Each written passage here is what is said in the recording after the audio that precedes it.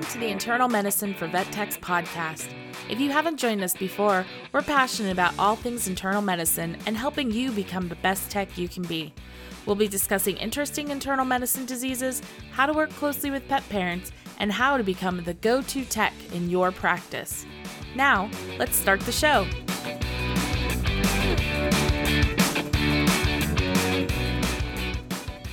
Welcome back. Thank you for listening and making a commitment to your learning. We both hope that you are doing well. I am one of your podcast hosts, Yvonne Brandenburg, and I am joined again this week with the lovely Jordan Porter. Hi. I kind of love that we say that to each other every week. It's like a little vet tech boost. I know. Well, and it also proves that neither one of us died from the coronavirus from traveling. Not yet. Although I am not joking. I got sick on the plane ride back and I thought everybody thought I had the corona, and I Googled what the coronavirus symptoms were, and I did not have it. I just had a head cold, which whatever, it's fine. But I think people got freaked out. And then everybody at work was like, oh geez, the coronavirus. And you can't see me, but I'm seriously shaking my head right now. And I don't want to, we're internal medicine. I don't want to go into that crazy. Just wash your hands. Mm-hmm. Like, hopefully you guys do that between all of your patients and clients anyways. It was funny because I was thinking about when you were here in my house and like, I was like cooking breakfast or whatever. And I washed my hands in between like touching everything. And you're like, man, you can tell you're a vet tech for how much you wash your hands. And I was like, it's so true. Like, I feel like we wash our hands a ton because we're like, ew, that's gross. Ew, that's gross. I'm not cross-contaminating that. Yeah. Yeah. I didn't realize like how much. Yeah. But it was like every time I touched some bacon, I was like, okay, well. Oh my God. Me and my girlfriend. So she's a vet, and it's funny because she does the same thing. She kind of freaks out about like handling raw meat and then anything else in the kitchen. And it's very like, we use like Clorox wipes on everything. Oh, see, I was just trying to be nice because I was cooking for you. I was like, I'm not normally that like, yeah. Because I was like, I would touch it and then I would touch the tongs and I was like, well. Oh my God. I did not die of, what is that? Salmonella, E. coli or whatever. Sure. Yeah. I don't know. But they were very good hamburgers, by the way. Thanks. Super random, but yeah. So this week, we are going to be talking about red blood cells, and just a disclaimer, because it was very difficult for me not to do this. This is not the IMHA episode, because all of you out there know we will for sure have an IMHA episode, because it is a very specific disease and how you treat it and all that. So this is going to be red blood cells and some of the common things that we do, both for too much red blood cells and not enough red blood cells. Because otherwise, if we went down the IMHA path in this episode, I think it'd be like 5 hours long. So probably, I think this entire series is going to be like bits and pieces until we do like the specific diseases. Like we just got to gradually work into it. Right. We do have to establish some basics first. Yeah. And our basics episode actually did really well. I was a little surprised. I think I sent you a message and I was like, holy crap, I think this one, like everybody really liked it. So hopefully after listening to it, people still liked it. So I hope so. I mean, like it was super basic, but it's just like, you can't just dive into these topics. Like we have to. Yeah, you do have to set up the foundations in order to know and understand stuff like IMHA or like the coagulopathies that we'll be talking about. So yeah, we definitely had to do that. And kind of along those lines, in our Facebook group, so Internal Medicine for Vet Techs podcast group, we did pose, this week's question from last week, from the last episode, which was episode 21. It was, what is your favorite part of hematology? And it was great because we had quite a few responses, which is fun. I know. I love that. So Anna's pretty awesome. If you haven't met her in person, she definitely, she speaks at conferences, and I think she's a teacher. Yeah, she's a teacher at one of the universities, which is really cool. So her favorite thing about hematology is making the perfect blood smear. And Which I think, preach. yeah, I was like, oh, especially, oh my God, especially if you get it like the first one, you're like, Oh, yeah. the hematology gods are smiling upon you. Yeah. Jennifer Cowell, also making and reading blood films. She apparently has a knack for it, which is an amazing skill to have. Mm-hmm. Shanna, she's so cute because she's one of my former students and I love her. So when you see the PCV double its original value and it's holding, oh my God, I totally understand that. Yeah. And also seeing like platelet counts greater than 100,000, autoagglutination happening before your eyes, and all those other abnormalities that we love seeing. And then Matt, it's really funny because Matt and I did have this conversation through email. He says, memorizing all those reference ranges, not. Yeah, I remember in school, we had to memorize the reference ranges. And it's so funny because now in practice, I'm like, well, it depends on your blood machine. So there's basic reference ranges that we kind of know, but each machine is going to be a little bit different. So just make sure you're looking at your machine. But yeah, unfortunately, you do have to memorize reference ranges for your boards. So sorry, Matt, but we agree because I hated memorizing that. So yes, we had some good comments, and you're welcome to keep commenting on our Facebook podcast group because we've got some really good shares from quite a few people, which is cool. Yeah, that page is definitely getting more and more interactive. It's great. And then we did have an Apple Podcast review, which is great. We love. Yes. From Brandon_VT student. Amazing podcast. I am a current veterinary assistant at a neurology practice and in school online working towards my RVT. I love this podcast. All caps, by the way. Love. Yes. Tuesdays are my new favorite day of the week by far. Switching from an ortho to a neurology practice, this has been so helpful in learning about cases we're seeing.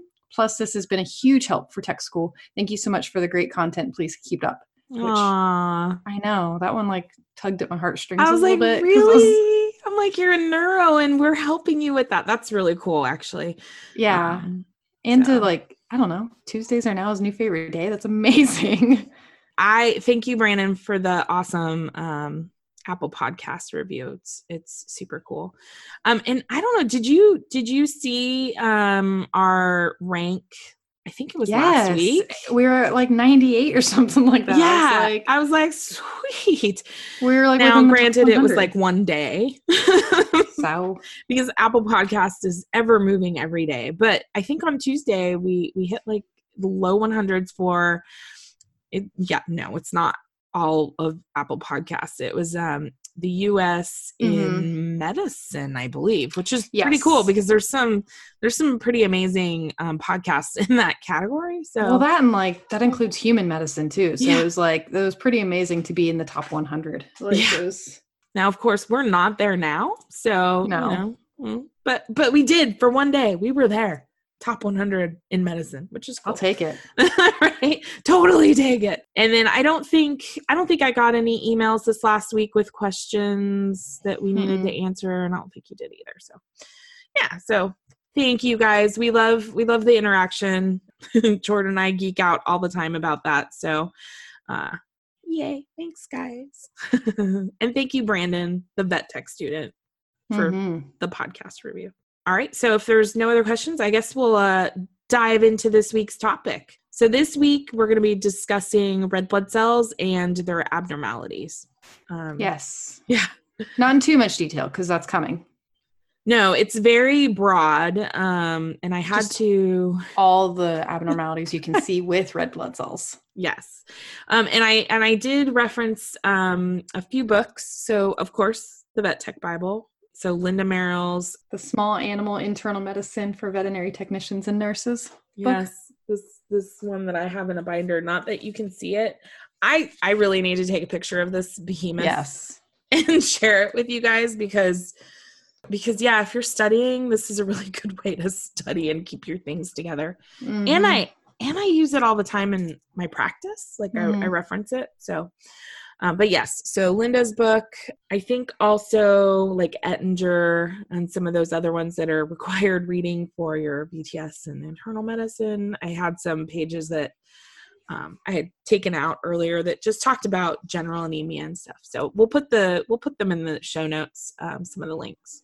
So one of the things about red blood cells, our normal packed cell volume. So when we do our PCV tubes and spin it down, normal is 35 to 55%. So of your total blood volume, right, 35 to 55% is going to be red blood cells. The rest is going to be your plasma plus your white blood cells. And white blood cells is usually a very thin layer. I think it's 1 to 2% is usually kind of where you're at. So, and that's called the buffy coat.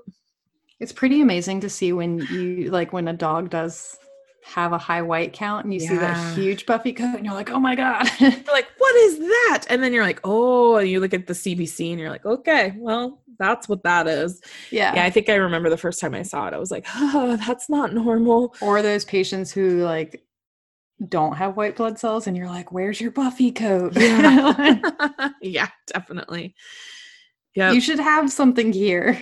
There's no white line. Where did it go? Yeah. And then, we did talk about this in last week's episode. So the red blood cell really, its big job is to carry oxygen and CO2 to and from the cells in the body. So cellular respiration, because without oxygen, things get mad. What do you mean? I don't know. You turn blue, it's fine. Nobody needs oxygen. Nah. And the CO2 is also really important to get rid of because remember that's the waste product of the cells. So that needs to get out of the body so that it attaches to the red blood cell, goes to the lungs, we breathe it out. That's also super important because you can have a buildup of CO2, which makes you more acidotic. So there's respiratory acidosis or metabolic acidosis, and that's kind of, that's part of it. So the red blood cell is really important with that.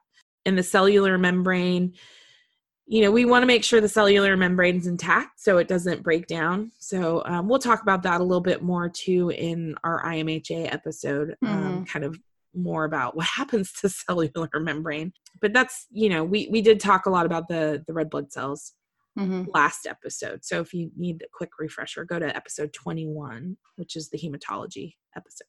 So then got to break this down. This is a hard breakdown. I had to figure this out for you. I know, right? So we know, so the disorders of red blood cells, we're going to start with anemia. That's like the big one that we see. That's what we see the majority of our disorders of red blood cells. And so that's a percentage less than 35% usually. We had this conversation though. We'll get referrals over for a PCV of like 33, 34. And I'm like, Yeah. Yes, technically you have anemia, but it's good to try to research like why. Yeah. Prior to it becoming 10. That's fine. This is very true. I get it. But I guess too, like I'll play devil's advocate. Like if you've got a patient long-term in your clinic and like their normal PCV is 55, like you've got documented over years, it's always 55. And then they come in, they feel poopy and they're 33%. Yes. Totally understand that. But like, if they're doing well otherwise, like this is, again, it's that art of practicing medicine where you kind of have to put more than one puzzle piece together, which drives people crazy, right? Well, yeah, because nobody wants to spend money when you're like, well, let's just see what this number does in a week. Right. They want and then answers it's back up to 37. Now. Yeah, like, exactly. Okay, cool. Which I guess I get because there's been several times where I've had blood work done and my hematocrit's like, it was, I think one time it was like 29 and I was like, nobody's going to mention this to me. They're like, it's fine. We'll see what happens next time. Literally nobody said anything. And I was like, okay. But then turns out like when I look at my blood work, like that's my normal. But then again, I'm kind of like, now with everything going on with me, I'm kind of like, that's not normal. Huh. But nobody ever says anything. They're like, yeah, you're just mildly anemic. I'm like, but it says normal's 37. Yeah. And sorry, this is a random tech tangent right here. We sometimes will get transfers or calls from patients or not, our patients are not calling us. Our clients are calling us and they're like, yeah, we had blood work run at our primary vet and they just didn't go over it. They said to call you. And I'm like, that's not how that works. Like, yes, that happens if to us they every run day. it, they are, well, in California, they're legally bound to interpret those and give you the results. Yeah. You know? We get that a lot too. And so we tell the clients very gently, we're like, they did do that and they should be interpreting it for you. I would call them. They are welcome to call us and speak to the doctor here to discuss the case. But and I don't want to be like, if you're making money on it, that is your job, interpret. Like, that's not our job unless you want us to charge to interpret and talk to your client. Yeah. Anyways. Tech rant. Yeah, but and the other thing we'll get to is similar to what Jordan was saying, where you see this chronic abnormality in the lab work and nobody's talked to a client before, and you don't see documentation of it. If it's not documented, I'll take the client's word for it that they never got talked to about it. So, yeah, exactly. Well, versus if you see it documented and the client's like, they never talked to me. And I'm like, but they did. Okay. Yeah, exactly. It's like those times when they're like, nobody's ever told me that my dog had a heart murmur. And I'm like, except we did. And they recommended seeing a cardiologist, but that's fine. But I mean, it happens. Cause like I said, it happens in human medicine all the time. Yeah, it's for sure. Yeah. But so we got off topic. We're totally got off topic. So anyway, regenerative anemia is my favorite. Yeah. So because it's good for you. Yeah, because it means the bone marrow is responding to being, like we talked about last week, that your bone marrow gets stimulated to make more red blood cells when you're hypoxic or when the pet's hypoxic. And then so new red blood cells will begin forming and circulating throughout the bloodstream. So this is where you'll see like those nucleated red blood cells on your smear or reticulocytes, which require a special stain that we use the new methylene blue stain for. And that actually takes like... I don't use new methylene blue and I still see the reticulocytes. I guess it's just like, that's how I train myself to find them. So I don't... Yeah. I definitely get that. Well, I guess that's because we do smears all the time. Because the reticulocyte really is a baby red blood cell, and the red blood cells, when they're younger, they're going to be bigger. They're going to stain like a darker blue color versus like your classic kind of pinky red that we see on our blood smears. And so this is like when I tell my doctors, I'm like, I see polychromasia, right? So multiple colors. So I see the red, the traditional red. I see the darker purpley red. Sometimes you'll see like a dark blue, which is kind of crazy. So this is what you're looking for on a blood smear is your reticulocytes. And then kind of one of the things that's interesting is your bone marrow. It typically takes about 2 to 4 days from red blood cell loss or destruction for the erythropoietin to kick in and everything to see that rise in your PCV. So the bone, it's not instant, right? So the bone marrow starts working in about 2 to 4 days. It starts kicking out those young red blood cells. And then the peak of once the bone marrow is really, stimulated is 7 to 10 days. So like, for example, in our IMHA cases, once we suppress the immune system from attacking the red blood cells, it takes 2 to 4 days for us to really start seeing the body kicking in and doing what it needs to do. So that's just something to kind of keep in mind. It's not instant. You're not going to see it the same day.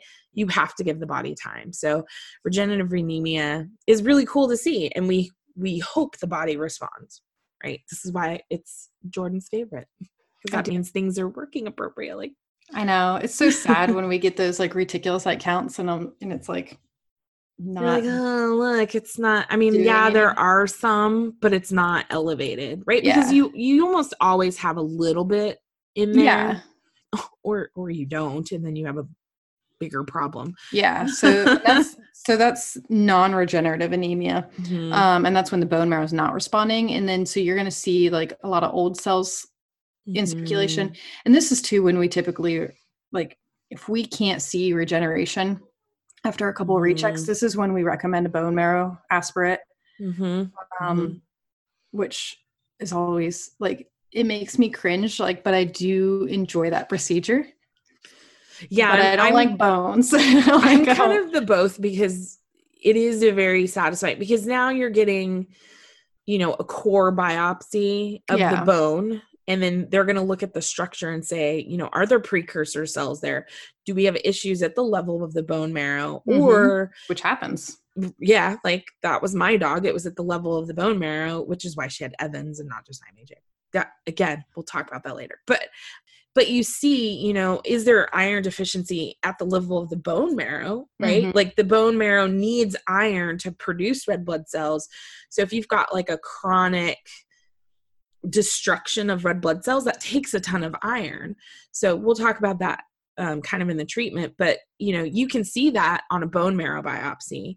And that kind of helps determine, do we still have bone marrow suppression? Do we need to, fix that? Like, is it the drugs that are causing it, or do we need to add another drug to, kick that? So it's really, like Jordan's saying, like if we're not seeing the reticulocyte numbers go up, we're going to investigate further. We may need to add more drugs or change things, or, figure out, is there cancer in the bone marrow? So, we have to figure out what's going on if the body's not responding appropriately. Yeah, exactly. And so there's different types of anemia. So many kind of like types and causes for anemia. Yeah. Like all the things, all the things that can cause anemia. Yeah. It's such a long list. I know, right? So the one that's kind of a weird one, I honestly don't know if I've ever seen this, but I've heard of it talked about, which is the I think I've seen it once. Kinase. Yeah. Oh yeah. So the PK deficiency, the pyruvate kinase. I don't know how to say it. So I'm going to go PK deficiency because that's easier. That is actually a genetic disorder where the PK is what helps the red blood cell live a longer time. So it actually decreases the longevity of a red blood cell in circulation. So you end up getting anemia because they don't live the normal, 120 days. I know we talked about it in the last episode. So the normal length of red blood cells, it shortens their lives. So, you get that chronic destruction of red blood cells before they're supposed to, and that can lead to anemia. And then of course you have immune mediated, which gets its own episode. So we're not going to talk anymore about that. Exactly. Trauma, of course, like hit by a car and you rupture your spleen. Or, the dorky lab that runs through the sliding glass door and slices its cephalic artery. Oh, yeah. Yeah. Trauma. Trauma. And then, of course, we see a lot of GI bleeds. So, and this can be from tumors. It can be just from ulcers. It can just be from chronic disease. So that does occur a lot. And then toxins, including like rat bait or envenomation. We see that a lot. That definitely causes coagulopathies, which in turn causes anemia. And envenomation could be, just to remember this, it could be snakes, it could be bees, it could be all sorts of spiders. They can start, causing red blood cell destruction too. So that's kind of an interesting thing to kind of keep in mind. Yeah, exactly. Drugs, including chemotherapy, which we've definitely talked about. That's why we recheck CBCs, and we're looking for like white blood cell abnormalities mostly, but it can cause like a mild anemia, sometimes a severe anemia. I was going to say, because it can cause bone marrow suppression depending on what drug they're using for chemo. And so if we start seeing them be anemic, we're like, oh, we're suppressing bone marrow, which is not what we want. And then it usually, you're right. Yeah, it does also spread over to the white blood cells. Most of the times you'll see kind of both of them go into that, but it's just, chemotherapy can do that. Yeah. Estrogens, viruses, bacteria, parasites. So like infections of any kind. I know I've seen, like, you wrote estrogens, and I've seen like estrogen toxicity kind of thing. Well, I've seen like the pyometers that come in, like aside from a high white count, they usually have a general like mild anemia too, like just from infection. Yeah, that makes sense. I mean, it's like almost like a twofold on that, right? Yeah, because it's like bacteria. Yeah, and DIC and who knows what else, right? Hopefully not, but yeah. And then the other thing too with tumors, like this is why we do chest X-rays and like an ultrasound, is we're going to look to see, is there some, giant mass somewhere that's bleeding, whether that's pericardial or, an adrenal mass that's bleeding, or, a kidney mass. Like there's all sorts of masses that just can bleed. Yeah. And then kind of on the opposite end of this is polycythemia, which blows my mind. This disease is one of those ones that, like, every time I see it, I love to like research it. I love to look at. Yeah. And it's hard to, well, it's not hard, but it's not a super common one, right? And polycythemia, your pet's not dehydrated, right? So the fluid, there's enough fluid in the body. So technically it's called a relative polycythemia. So this is where you've got dehydration and technically the red blood cells are more concentrated, but that's easy to fix, right? So we just rehydrate them. And all of a sudden the PCV went from 65 back down to like 50 because now we're not dehydrated. Yeah. Again, it's a concentration of red blood cells. It's not. And I think when it's most seen in like general practice is like our HGE patients. It's like classic where they have that hematocrit of 65 or something like that. And you're like, holy shit. But yeah, that's like just fluid shifts. And then you put on here too. So, and polycythemia, by the way, is a hematocrit greater than 55%. I don't think we said that. Technically. So the other thing that can happen is red blood cell redistribution. So let's say a dog got bumped by a car. You don't see anything major, right? But the spleen got hit. So now all of a sudden the spleen goes, oh my gosh, there's trauma. Like there's no bleeding, but the spleen says trauma, and the spleen contracts and squeezes out some red blood cells. So it's like, we need red blood cells. We have trauma. We're going to go out into the body. So we'll see that PCV rise as the spleen just like squishes out all those red blood cells. And then there's the absolute polycythemia. And this one, it's where it's not because of being dehydrated. It's not because the spleen pushed out stuff. This is an actual increase in the red blood cells in circulation. So, we're looking at total proteins, total solids to make sure we're not dehydrated. All the other lab work kind of looks the same, but we still have a high PCV. And I've seen patients with PCVs of like 75, 80%. And we're like, oh my God. And the problem with that is that's sludgy blood, right? So it's a problem in circulation. We don't want the blood to be like syrup. We want it to be nice and fluidy. Yeah, the body doesn't like that. Capillaries kind of freak out a little bit. Heart's like struggling. Oh, I can't push that. Yeah, so that's that absolute polycythemia. So, and we'll go into reasons in just a second. So one of the big things about history for both anemia and polycythemia is it can be any species, any breed, any age. So we're not going to be really going into that. That's more disease specific. So this isn't like we're not predisposed because of one thing or another, right? So the history for anemia, right, is we're gonna ask the clients, is there exercise intolerance? Like, are they all of a sudden kind of lethargic? Do they have pale mucous membranes? And this cracks me up because I feel like clients I don't know why, but they don't pay attention to their dogs' mouths. Have you ever noticed that? Yeah. They're like, oh my God, it's black. And I'm like, it's always been like that. That's the pigment. Look at the pinkish. I love clients. Yeah. They It's pay like my when they bills, don't, but sometimes I'm like, really? it's like, it's when they like don't notice that they're icteric either. And I'm like, you didn't see that? Even my own husband could see that. Right? Well, he's been trained by a vet tech to see these things. Yeah. Yeah. And then we have a rapid respiration rate. So yes, it can be panting, but it could just be like an increased respiration rate. Yeah. That tachypnea is sometimes pretty, it's not quite a pant, but it's just like that rapid, like up and down motion. And then plus or minus collapse. Like we have a lot of anemic patients where people bring them in and they're like, they just collapsed in the yard. I have to say I do see that with like immune mediated anemia, but a lot of times I see that occur when like there is like a incidental like splenic mass and the dog was fine and then it ruptured when it was playing out in the yard and then they just collapse, but then they act like, oh, okay.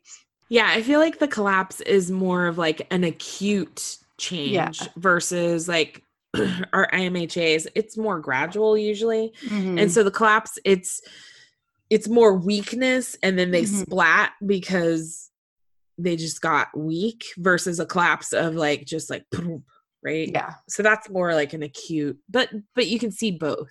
Yeah, definitely. It's like with the chronic anemia ones, I think like those IMHAs, it's when like they're like living their own life, their best life at 12%, and then they get down to like 4% and they're like, oh, now I'm weak. Like 4%. Like, dang. Yeah. No. Have you ever, you haven't seen that? Like I've had people bring in like cats and it's like, they were perfectly fine, but then they did collapse and their hematocrit's like finally 4%. And I was like, what? Yeah. How is this cat not collapsing 8% ago? Yeah, I think I will definitely say I definitely see that. But 4% is kind of extreme. I think when I took my dog in, her PCV was 8 to 10. Yeah. And it was gradual. Like I would have brought her in if I thought it was scary. But you weren't paying attention to her gums. No, because she was fine. No, shut up. No. She's a white dog. Yeah. No, but I mean, it was really gradual. And so then all of a sudden you're like, wait a second. And that's the other thing too, like with clients is if it is gradual, sometimes you just don't notice it because it gradually changes. And then you're like, all of a sudden you're like, oh, wait, hold on. Like you just think that they're tired for like, think about yourself. Like you just think you're having an off day or something like that. And then you're just like, okay, well now it's been like a week and yeah, because they're not doing anything else like specific. They're not vomiting. They're not having diarrhea. They're still eating. They're just blah. Yeah. They just show that malaise and they're just like, but they're fine. Yeah. So yeah, that's that whole like acute versus chronic, right? Because the body is really good about adapting to chronic things, which is because not like great for clients. Because they do just become lethargic. Your heart's like, let's not work as hard right now. I'm tired. Yeah. And so they just lay around. So nothing does happen. And then polycythemia, you see the opposite. You see dark mucous membranes, decreased capillary refill time. Yeah. I couldn't put it to the tip of my tongue. And then same thing though, you can still see like exercise intolerance and just again, lethargy. You're sludgy. Like body says, and imagine. Dark mucous membranes, it's like that brick red color. Like it's just so dark because there's so much red blood cells. Yeah. Yeah. So we'll kind of break it down between causes because obviously causes between anemia and polycythemia are different. What? So I know, right? So the first one is potential causes of anemia. So we've got a lot of them. We kind of talked about them already. So blood loss, so trauma, right? Decreased production of our red blood cells. So the bone marrow's upset, is not producing them. It's not getting stimulated to produce them. Increased destruction. So immune mediated, or like parasites that are attaching and destroying them, right? So we have that. Hemodilution, so overhydrated. I mean, that's easy to correct, but you can see some mild anemia from just being overhydrated. And then there's like the combination of these things because sometimes things that come in combos, which is fun. Yeah, exactly. Well, that's like any anemic patient we put in the hospital, we do expect to see their hematocrit drop from just trying to like hydrate them, and because you do have to correct some imbalances, and yes, it's a fine line of like fluids versus blood versus just volume of fluids. Yeah. And then potential causes for polycythemia we kind of talked about. So there's the primary polycythemia. Bone marrow is overproducing red blood cells despite normal levels of erythropoietin. And then so that would be like a myeloproliferative disorder. I like that word. It sounds really cool. It makes me sound smart when I say it. Right? Yeah. Sounds like you have a VTS in internal medicine or something. I know. I totally know what this means. Or a secondary, so decreased oxygenation. So you can see that in your chronic heart or lung conditions. Like we see that a lot, I think, with our like pulmonary hypertension patients. Mm-hmm. And then renal masses, which these are my favorite. I love renal masses. I don't know why. Okay. It's weirdo. Like when I see polycythemia, I'm like, let's do an ultrasound, and I can't wait to look at the right kidney because it's always the right kidney. And like it just I love it. Like I love it. Yeah, and well, why the heck would that even be a thing, Jordan? Because it increases erythropoietin production, which increases production of red blood cells. Right, because it's that feedback loop. Yes. We kind of talked about that in endocrine.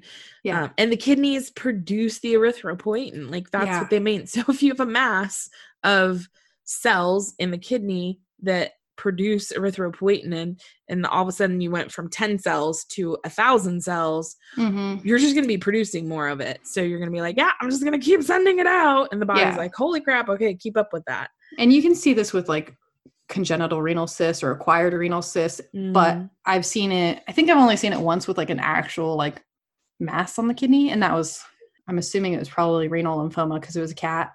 And I don't think they wanted to do anything about it.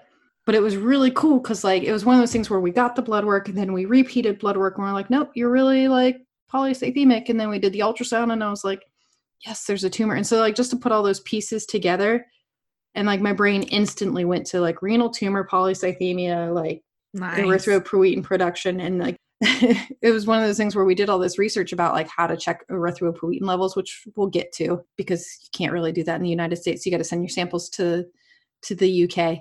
But I do love polycythemia when all the pieces just kind of come together, even though it's not necessarily a great outcome for the pet. And then you can also see it secondary to just pets living in high altitudes because you still have that, like there's less oxygen in high altitude. So you're having that hypoxemia. So that can definitely cause some polycythemia issues, but that can be like a normal finding in those patients. So that's just something to kind of keep an eye on. And I think kind of moving into diagnostics, so technician skills, if anemia is suspected or being noted, and I think I agree with this too with polycythemia though too, because your blood is a little bit sludgier. It's just recommended not to do jugular venipuncture and to do pressure wraps because a lot of our anemic patients are prone to throwing clots. So that's why you don't want to stick the jug because we don't want to force them to throw a clot. And then pressure wraps, like we use legs in internal medicine, we don't poke jugs because we just assume everybody's anemic or has some sort of bleeding disorder. And like I said, I think that goes for polycythemia too. I know we've bled cats with polycythemia, but it still makes me nervous poking a jug because their blood is so sludgy that I worry about like a clotting clot or something. Yeah, and because it's already sludgy. Which is interesting because I guess it was so long ago that I did that. We actually did do a jugular like on a dog, and we'd use like the blood collection kits that we had. Yeah. But I mean, you could do this through a catheter as well. Yeah. I guess it just, I don't know. We just don't poke jugs in IM. That's it. It's really funny because we have oncology that shares like the same like workspace as we do, and they poke jugs on everything, right? And so they can hit jugs that look like angel hair pasta, right? Yeah. Whereas me, I'm like, I gotta hit a cat jugular vein. How do I do that again? And but I can hit a spaghetti, like tiny noodle vein. I know on pretty much anything on a back leg or a side or I know it blows my mind because I'm just like, they poke jugs all the time and they're like, no, save the legs for chemo. And I'm like, no. You're like, no. Legs save are the for neck blood draws. Save the neck for life. Right. Like, don't.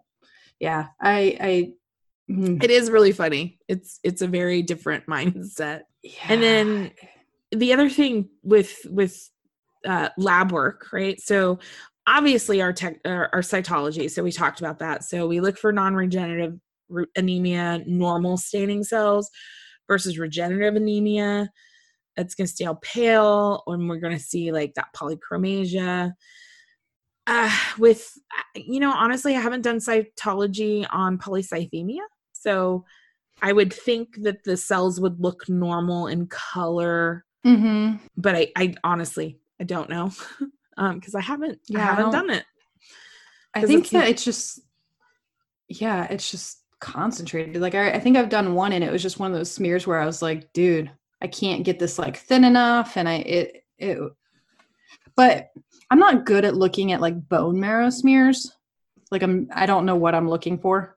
Right. That I don't know. I want to take a cytology course. Yeah. I actually, it's funny because I was thinking that I just wanted to like reach out to IDEXX and be like, can I spend a couple of days with your clinical pathologist that reviews blood smears and just like hang out and learn from them? That's a good idea. I want to do that. So with polycythemia, we want to first of all, make sure they're fully hydrated to make sure we're ruling out the secondary fluid shifts, right? And then the other thing we can do is a partial oxygen concentration. And in primary polycythemia, your PO2, which is partial oxygen, is going to be normal, versus if it's secondary, the partial oxygen is going to be low.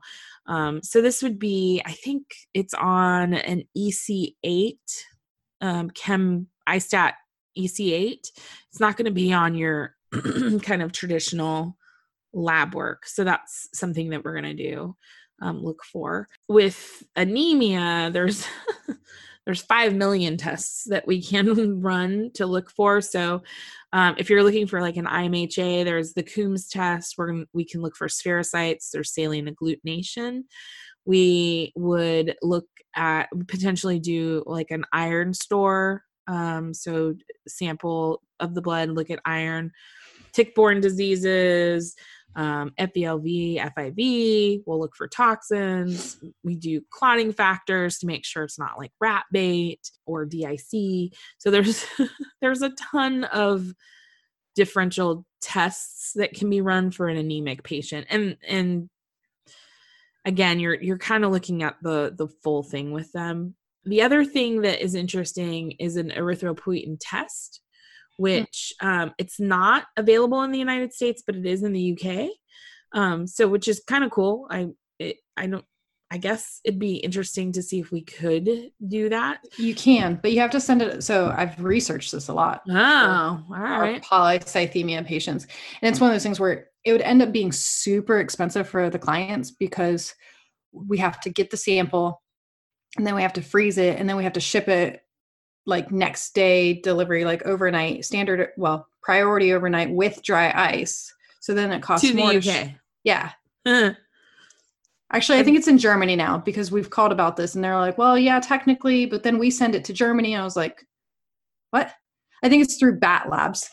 And I think they're in Germany, but yeah, we priced it out to be able to ship it with like dry ice and the sample and priority, like overnight to get there. Cause it needed to be there. I think it could only be on the dry ice. Like the dry ice would only last like 16 to 28 hours or something like that, like for a certain amount. It ended up being like $200 just to ship it, that the people were like, nah. And that didn't even include the cost of the test. Like that was just, and I'm sure the test was expensive. Yeah. Because it's so specialized. Yeah. Yeah. So if you were to run it, like let's say you lived in Germany and you wanted to run it, you wouldn't charge shipping, obviously. The erythropoietin would be normal in a primary polycythemia, but in a secondary, it would be increased. So that's kind of interesting. So treatment wise, it's hard because it really depends on, figuring out what is causing your anemia, right? So if it's trauma, stopping the bleeding, like obviously, right? Let's put a bandage on it or just cut something off. Anyways. I mean, all bleeding stops eventually. This is very true, but it probably will not stop the anemia if you just let it go. I mean, I guess it'll stop getting worse because then it'll be like 0. Yeah. Eventually it'll stop. And then of course, hospitalization versus outpatient care, it'll depend on the level of anemia as far as like how much that patient is affected. So, the first thing we kind of think of is blood transfusions. And we'll probably do an entire episode on blood transfusions. But essentially, it's like packed red blood cells versus whole blood. If you have a patient that is normotensive and is hydrated, then you're going to do packed red blood cells. If you have a patient who has low blood pressure or is hypovolemic or needs proteins, then you would do whole blood. So most of the times I think we're doing packed red blood cells in my clinic, but there's reasons to use both. So for an immune mediated patient, we prefer to use fresher samples. So the freshest blood that you have. Don't use the old stuff because it's going to break down anyways. We want these cells to last as long as possible in the bloodstream prior to being attacked. Because again, older cells, the body's going to want to get rid of them anyways. And kind of one of the big deals is making sure before any blood transfusion that you are at a minimum doing cross-matching. The reason for that is it used to be kind of old school thought is that obviously cross-match for cats, and you want to make sure you blood type cats because the wrong blood type and you can actually cause an anaphylactic reaction or death with cats because they have circulating antibodies for blood types for other blood types besides their own. So they will attack those red blood cells if it's the wrong blood type. It used to be the thought that dogs had the quote unquote one free blood transfusion. There's a lot of studies out now that is not correct.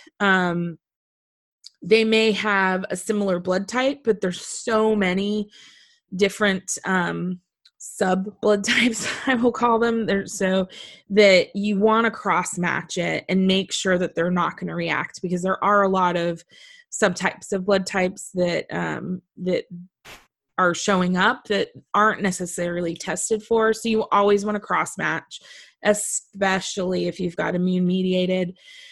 Now, if you've got a pet that is bleeding out in front of your eyes and they're going to die if they don't get blood, then, we don't do a cross match and we hope we don't get a transfusion reaction.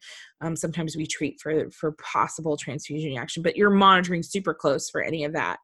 And again, we'll talk about blood transfusion, I think, in its own episode. And then another treatment is actually darbepoetin. So it used to be that we would give erythropoietin, but there tended to be more reactions to it. So we've switched to Darbo, excuse me. And this is usually it's once a week injection under the skin until that PCV kind of normalizes. We're back into normal. And then we kind of spread it out depending on how the body is reacting. It usually comes like in a tiny 1 ml bottle. I like to get it from Walmart Specialty Pharmacy in Florida. So, we submit it to them, or we submit the request to them, and they send it to you or to the client. I had this for my kidney cat, and it was hilarious because I know how big a 1 ml vial of blood or of anything is. Like, it's a vaccine vial, right? 1 ml vial. And it came in this giant, I don't know, 20 by 24 box, and it had an ice packet or the styrofoam container and ice packs and everything, and it was overnight, and it cracked me up because I unpackaged everything, and it was the teeny tiny bottle. So I warn clients that it's a giant box, but it's less expensive, at least in our clinic, for them to purchase it there and bring it in versus using our stuff, which, the markup and all that. So if a patient's going to be on it long term, it's best to get it from a pharmacy. Mm-hmm. But even then, a 1 ml vial at Walmart, last I looked, was like $250, $270. Yeah. But for a cat, that's a month and a half, doses. 2 months. Yeah, depending on the size of the cat. So we just, it's one of those things. And I think, Jordan, you said you had a local pharmacy that sold it in the 1 ml vials that wasn't too expensive. And so you kind of looked at that. Yeah. So we have like a hospital pharmacy down the road that we can get it from, like in a pinch, which is nice when we need it, same day. It shouldn't technically happen too often. In theory, right? But I think it's more of just an inpatient thing. Like, my doctor's like, no, we can get it down the road, like right now. Let's get it now. I'm like, we could wait 2 days. No, we need it now. Right. So. Yeah. And then I guess we do like weekly PCVs until we figure out, okay, we can start spreading it out again. Yeah, exactly. Which is similar to what we do with all the other ones. And then immunosuppressive drugs, obviously. We talk about this a lot. Yeah. And again, as needed. If you don't need for the disease, then obviously don't. Right. Yeah, exactly. Iron deficiency is pretty easy, except for those iron injections sting. Like, yeah. And we do them IM. Do you do them IM? Yeah. And it's always like a large volume. It's never like 0.5 ml. It's always like 6 mils. And I'm like, so 2 spots. Yeah. That's my favorite on cats. I'm like, oh God. It's like vitamin. Yeah. It's like when I have to give vitamin K and I'm like, I'm sorry. Especially in like a coagulopathic patient. With the vitamin K. And I have to give like 12 mils of vitamin K. And I'm like, 2 injection sites, great. Well, then I'm like, you're bleeding. You're going to bleed from where I poke you. And like, I always have to like apply pressure and stuff like after those injections for like 20 minutes. I just sit in the cage and I'm like, I'm sorry. Yeah. I'm sorry. Well, I was going to say, and then with the iron deficiency too, my doctor said that if you get a blood transfusion, in theory, there is enough iron in that to not have to give an injection, which I was like, okay. Yeah, we don't. Yeah, we do iron injections sometimes in our like kidney cats when they're first kind of diagnosed anemic, just to make sure that because they may not need a blood transfusion. So we give the iron injection. And then, if you do the test and your patient is low on iron, you give iron injections. So. Yeah, exactly. And then like we kind of discussed like if there's a GI bleed, we can give GI protectants, which we give that anyway, just assuming like it's kind of like you want to make sure you don't cause problems. Yeah, exactly. Because we're giving so many things that we do try to like combat nausea anyway. But of course, if they're showing signs of like a GI bleed, like melena or something, or vomiting blood, then we kind of double up on it. And like if sucralfate doesn't work well enough, so we'll use barium. Yeah, it's funny. We don't do barium super frequently, but that makes sense because it coats everything. Yeah, exactly. Barium is like one of those ones where like sucralfate's just not working. Yeah. Yeah. So we use barium not super frequently, but especially like if you're worried about like something that could potentially perf, then obviously we won't use barium. But I mean, that's bad anyway. Like, I don't think if we were to, how much worse could it make it? Really? Like if they're like gut contents versus barium. I don't know. I don't think it'd be worse than one way or the other. And then the other thing we talked about is Yunnan Baiyao. So Yunnan Baiyao is it's an herbal medication. If you aren't familiar with it, I'm kind of surprised because it's been pretty popular. So it comes with like capsules, and then there's the emergency red tea pill in the middle of it.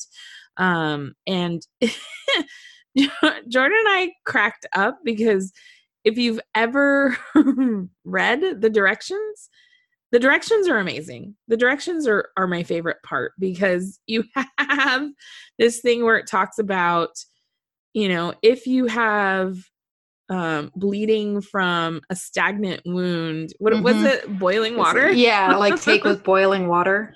Like and the risks of like how to take that medication according to the instructions seem a lot worse than like being stabbed. Yeah. Well, but honestly, my absolute favorite part is when you're reading it and it's like for gynecological bleeding, take with red wine. Yeah. And I'm like, don't give your dogs red wine, but if you take this, take it with red wine. So I guess that's a different question. I guess I don't remember reading that part. So it's like, oh my God, I love it. You have to reread it. I have a copy of the instructions in my desk because I think it's amazing every time I read it. I just know the whole, like, if you're stabbed, take the red pill. Yeah. Yeah. Yeah. And there's, I have like the dosing. We mock it, but it works. We do mock it, but it very much works. And there's also, I don't know if you've used it.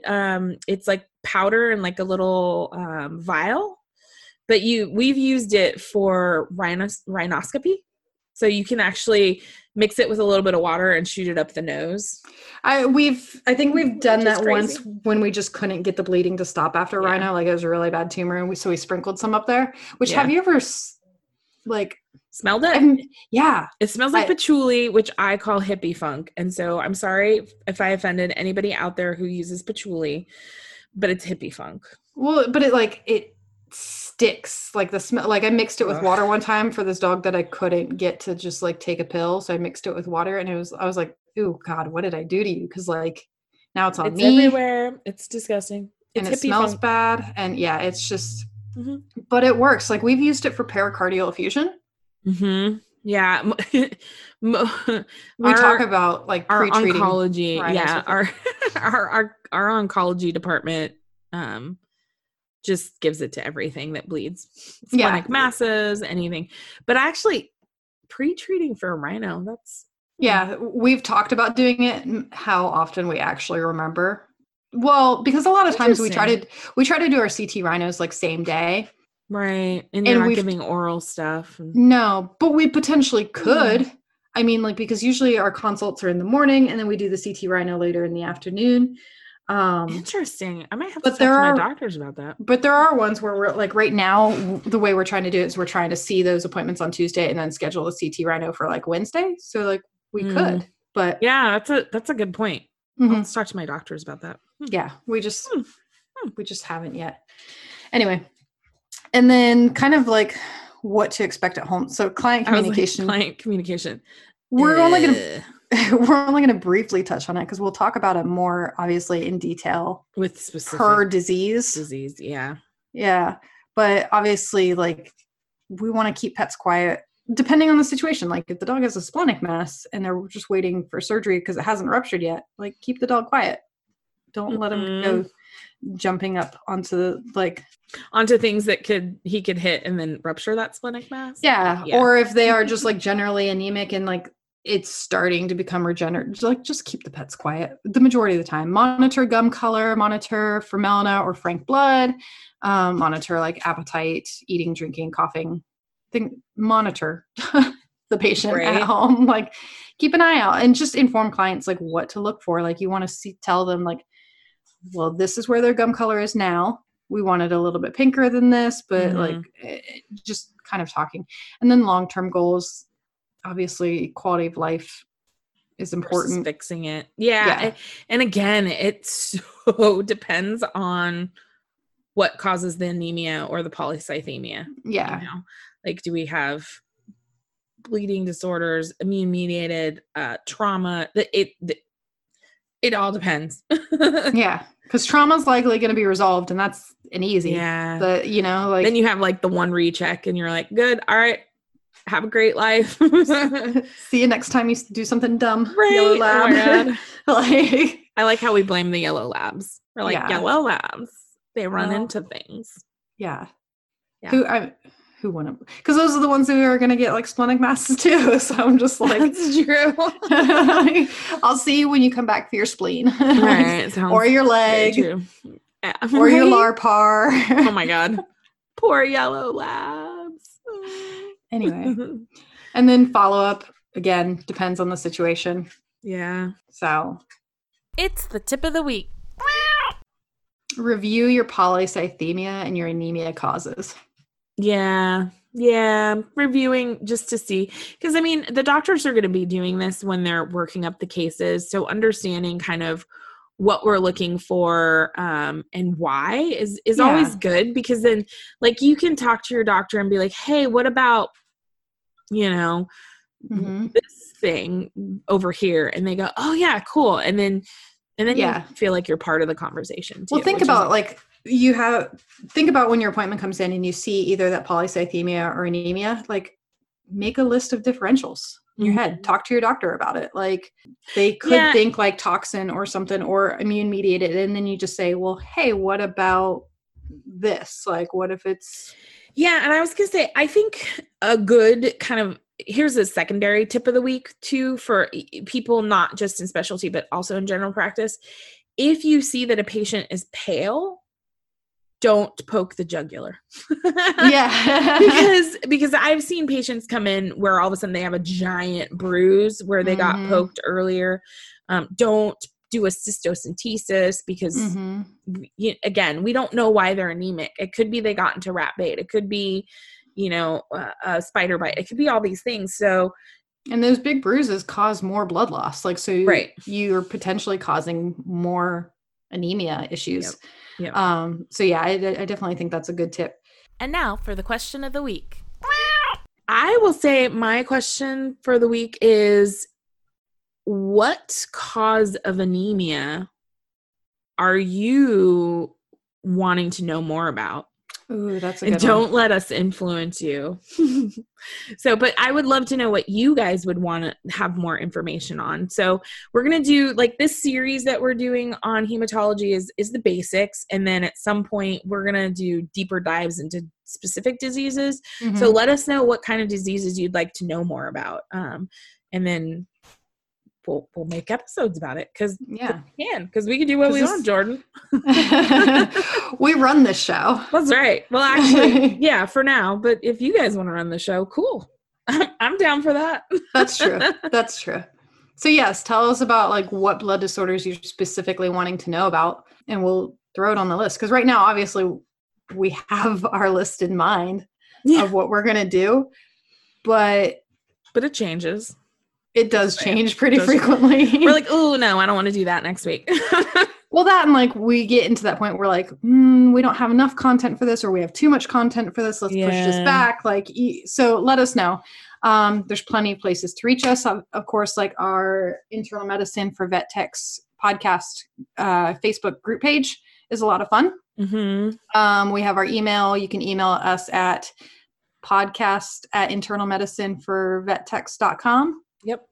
And then our website, of course, you can leave comments there, but I think the Facebook page gets a lot more traffic. And we try to respond pretty quickly. If you've sent us an email and we haven't responded, we apologize. Like some things sometimes just get kind of shuffled in the mix. Email us again because it was not intentional. I know we were having some problems with people getting like their passwords, and I think we corrected it. I heard from one person who tried it again, and then I never heard back. So like I heard like she was like, well, is it supposed to be immediate? And I think so. I told her to give it some time and then let me know. It should be so what Jordan's talking about is if you go to our website, so internalmedicineforvettechs.com, and you sign up for our newsletter, which you know, you get access to our treasure trove. Just make sure that you go to your email and look for the confirmation email and and hit confirm, because without you confirming that you want to hear from us, legally we're not allowed to email you with our newsletter list, because we don't want to spam people. So just make sure that you hit approve and put us like in your white list, if you know what that is, so it doesn't go to your spam folder. Because I've had that happen as well. So if you don't find it, just look in all the folders. And you should get an email pretty quickly, pretty immediate after you sign up. And again, if that doesn't happen, let us know. Mm-hmm. And then kind of on a side note, I want to say this. It is conference season, by the way, in case you haven't heard of this. It is March currently. Jordan and I, we decided we are going to be supporting the California RVT Symposium, which is the end of this month. So if you're in California and you want to go to the CARFTA Symposium, I will definitely be there. We are talking to them currently to get a booth. So you can definitely stop by, say hi. Unfortunately, Jordan won't be there. I wish she was, but she won't be there. That's in April. If you're in the San Francisco Bay Area, I am going to be at the SAGE Symposium, which is March 29th. I'll be both speaking and I'm hoping to have a table. We're still kind of working on that. But I will definitely be there. So if you want to say hi, I would love to say hi to you guys, and meet in person. And as long as I'm not speaking and don't have anywhere to be, I will hang out. And I think there's cocktail hour afterwards, and I'd be happy to meet up with you guys. So I think that's the conferences. ACVIM, if you're going, definitely let us know, because we will for sure be there. And we're hoping to do something kind of fun with everybody else as well. So we'll get more details out as soon as we can. So yeah, a lot coming up. Yeah. Woohoo. Anything else you can think of for this week before we head out? I don't think so. But yes, we look forward to hearing from everybody. And I think that's it. I think that's a wrap. So we will talk to you guys next week. All right, you guys. Have a wonderful week. Keep getting your learn on. And keep being that rock star technician that you are, because we know every single one of you out there is a rock star technician. So yeah, have a great week, guys. Talk to you later. Bye. Bye.